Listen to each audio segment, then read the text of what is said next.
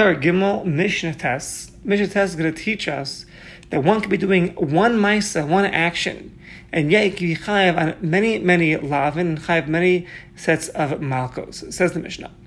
Yesh choresh telam echad. You can have a fellow who's plowing one row in his field, and he can be transgressing 8 lavin. As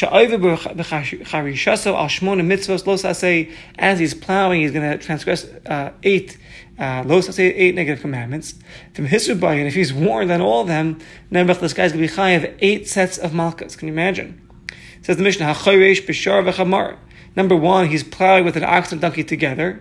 He's over the lav of loisachesh b'shar b'chamar yachta, explicit lav not to be plowing with your ox and your donkey together. That's number 1. Hari lav echad. Number 2, vehin mukdashin. This shore is a mukdash. It's been sanctified as a korban to the mizbeach.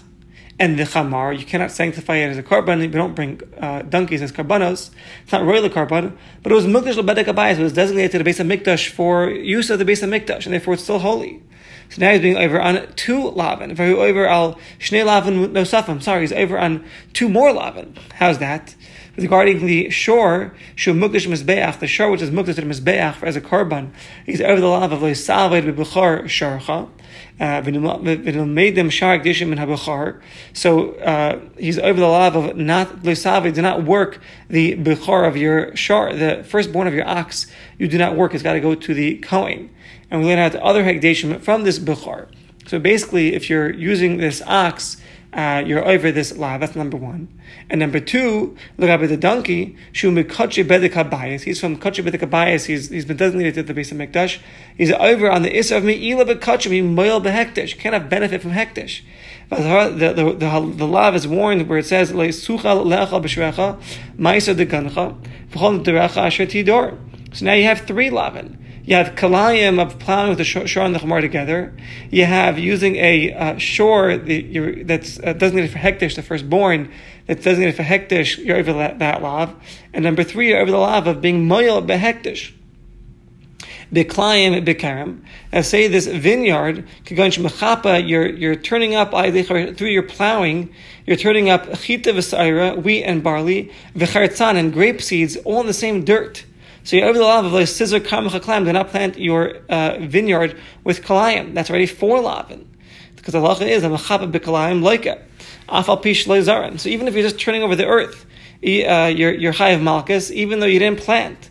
All you do is put some dirt over it, over these seeds. You're over the lav. So that's number 4. And other Mepharshim explain shal kalayim b'kerem yesh on kalayim in a vineyard. There's actually 2 lavim. Some explain 1 because of klei zeram, regular kalayim, as it says sadchal scissor kalayim. So when you turn over the dirt on these 2 minim, you're over on chita and saira, on wheat and barley. So that's going to be 1 lav. The mere fact that you're just doing kalayim on standard produce. And then the second one is kalayim in a vineyard is special, is its own lav. You also have the grape seed there. That's another lav. There's kalayim in general in the field, and there's kalayim with a vineyard, klei karam. So some say that the 2 lav are over here, whereas by hekdesh, ein el lav echad, there's only 1 lav there of l'sav b'chor sharcha to not work this the firstborn of your ox. So they learn that the 4 lavin are 2 by kalayim and 1 by hekdesh. Whereas the first pshat learns there's 2 by hekdesh and 1 by the klei karam kalayim in the vineyard. Regardless, you're going to have a total of 4 lavim so far. Ubishvius, say he's plowing during the Shemitah year. During the Shemitah year, you can't work the field. So you're over the lav of Ubishana Hashviyas, Sadcha Lo Sizra. Shkin Acharish, one who plows lakasas to cover up these seeds, it's a tolda of Zoreya. So when you're plowing to cover up your seeds, it's a tolda, it's a subsidiary of Zoreya. And we view that as if you're planting your field during the Shemitah year, which is forbidden. That's number 5. The Yom Tov, you're plowing on Yom Tov. So you're over the lav of Kol Melachas Avodah Lo Sa'asu. So that's already 6 lavs. So why do we mention Shabbos? Right? Why Yom Tov? Why not Shabbos? You're not chayav malchus on being over lav on Shabbos. Rather, ela misa. You're chayav misa when one has hasra, when one is warned. And kares, chayav kares if there's no hasra. So since we're talking specifically about malchus, we mentioned Yom Tov. And Yom Tov, if you're over the lav of working on Yom Tov, you're chayav malchus. The kohen v'nazir b'beis hatumah, and the one that's plowing is plowing in a Beis HaKvaros, and he's a Kohen and he's a Nazir. So now he's over on the law of L'nefesh Leitama Be'amav, which is mentioned by a Kohen. Kohanim cannot become Tameh. And the law of Kol Yemei Hiziru L'Hashem Al Nefesh Meis Lo Yavo. That's mentioned by a Nazir. Nazir cannot become Tameh. So you have another 2 lavim. Hari Kan Shnei Lavim Nusafim. Comes out, one who's doing this one act of plowing is over an 8 lavin. And if he's warned for what he's doing, he'll be chayav malchus for 8 sets of malchus. Chananya ben Chachinai Omer says Chananya ben Chachinai Afa Lobish Kalayim.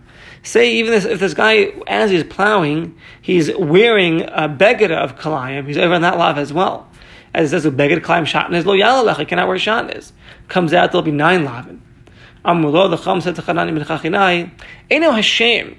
Meaning, when one is being over the lav of wearing kalayim, it's not because he was plowing. So we're counting 8 lavin that were done because of the plowing. Wearing the beged of kalayim has nothing to do with it. He could have been wearing a regular shirt. Doesn't make a difference. So the Chum say, don't include that in our scenario over here, because he could be plowing without the shirt on. Responds to the Chamim, Aflo Nazir, who Hashem. Meaning, even the Kohen and the Nazir that you had mentioned, they're not over the lav because they're plowing. They're over the lav because they're entering into a Beis HaKvaros and they cannot become Tameh. So, therefore, you shouldn't be considering the Kohen and the Nazir. Whereas the Chamim, they hold the no. Since it's impossible to plow this furrow, this field, in the graveyard, unless they enter there. In order to plow, they have to enter. So Nimsa comes out that the chiyuv of the Kohen, the Nazir, on becoming Tameh is also coming because of the plowing. Because otherwise, how are they going to get inside?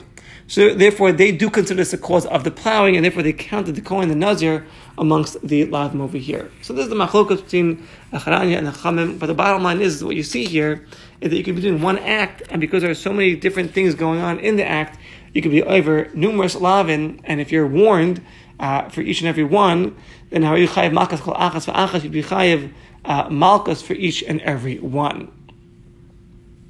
Yeah, he has to be warned for each and every one that he's doing, and then you'd be chayav malchus for each and every lav. And Mishnah Yud, kama malchus. So, how many malchus do we give this fellow in general? It says the Mishnah, arba'im chaser achas, 40 minus 1, 39 malchus. Shneimar, as the pasuk says, b'mispar arba'im, with a number of 40. So what does the pasuk mean? So the pasuk says b'mispar arba'im, and then pasuk beis, in pasuk beis it concludes kadei rishaso b'mispar, and the pasuk gimel begins with arba'im yakenu. So Tanakama darshans that it's as if it's written b'mispar arba'im, which means minyan, a number shu samach arba'im, which is near 40, and that's 39. As the Gemara explains, it's written b'mispar arba'im. Mikan shebachas the pasuk come to teach us minyan shu sokim es arba'im. It's a number that is sokim, like it sums up the 40. Meaning, klemer mispar, number she'achra, that after it follows number 40. That is number 39. So 39 malchus. Rabbi Yehuda says arba'im shlemos huloka. No, you get 40 full malchus. The pasuk says arba'im yakenu. Read a pasuk pshat. 40 malchus. Now, now, where does the extra malchus come? Meaning, we're going to explain later on that the malchus were divided into 3 portions.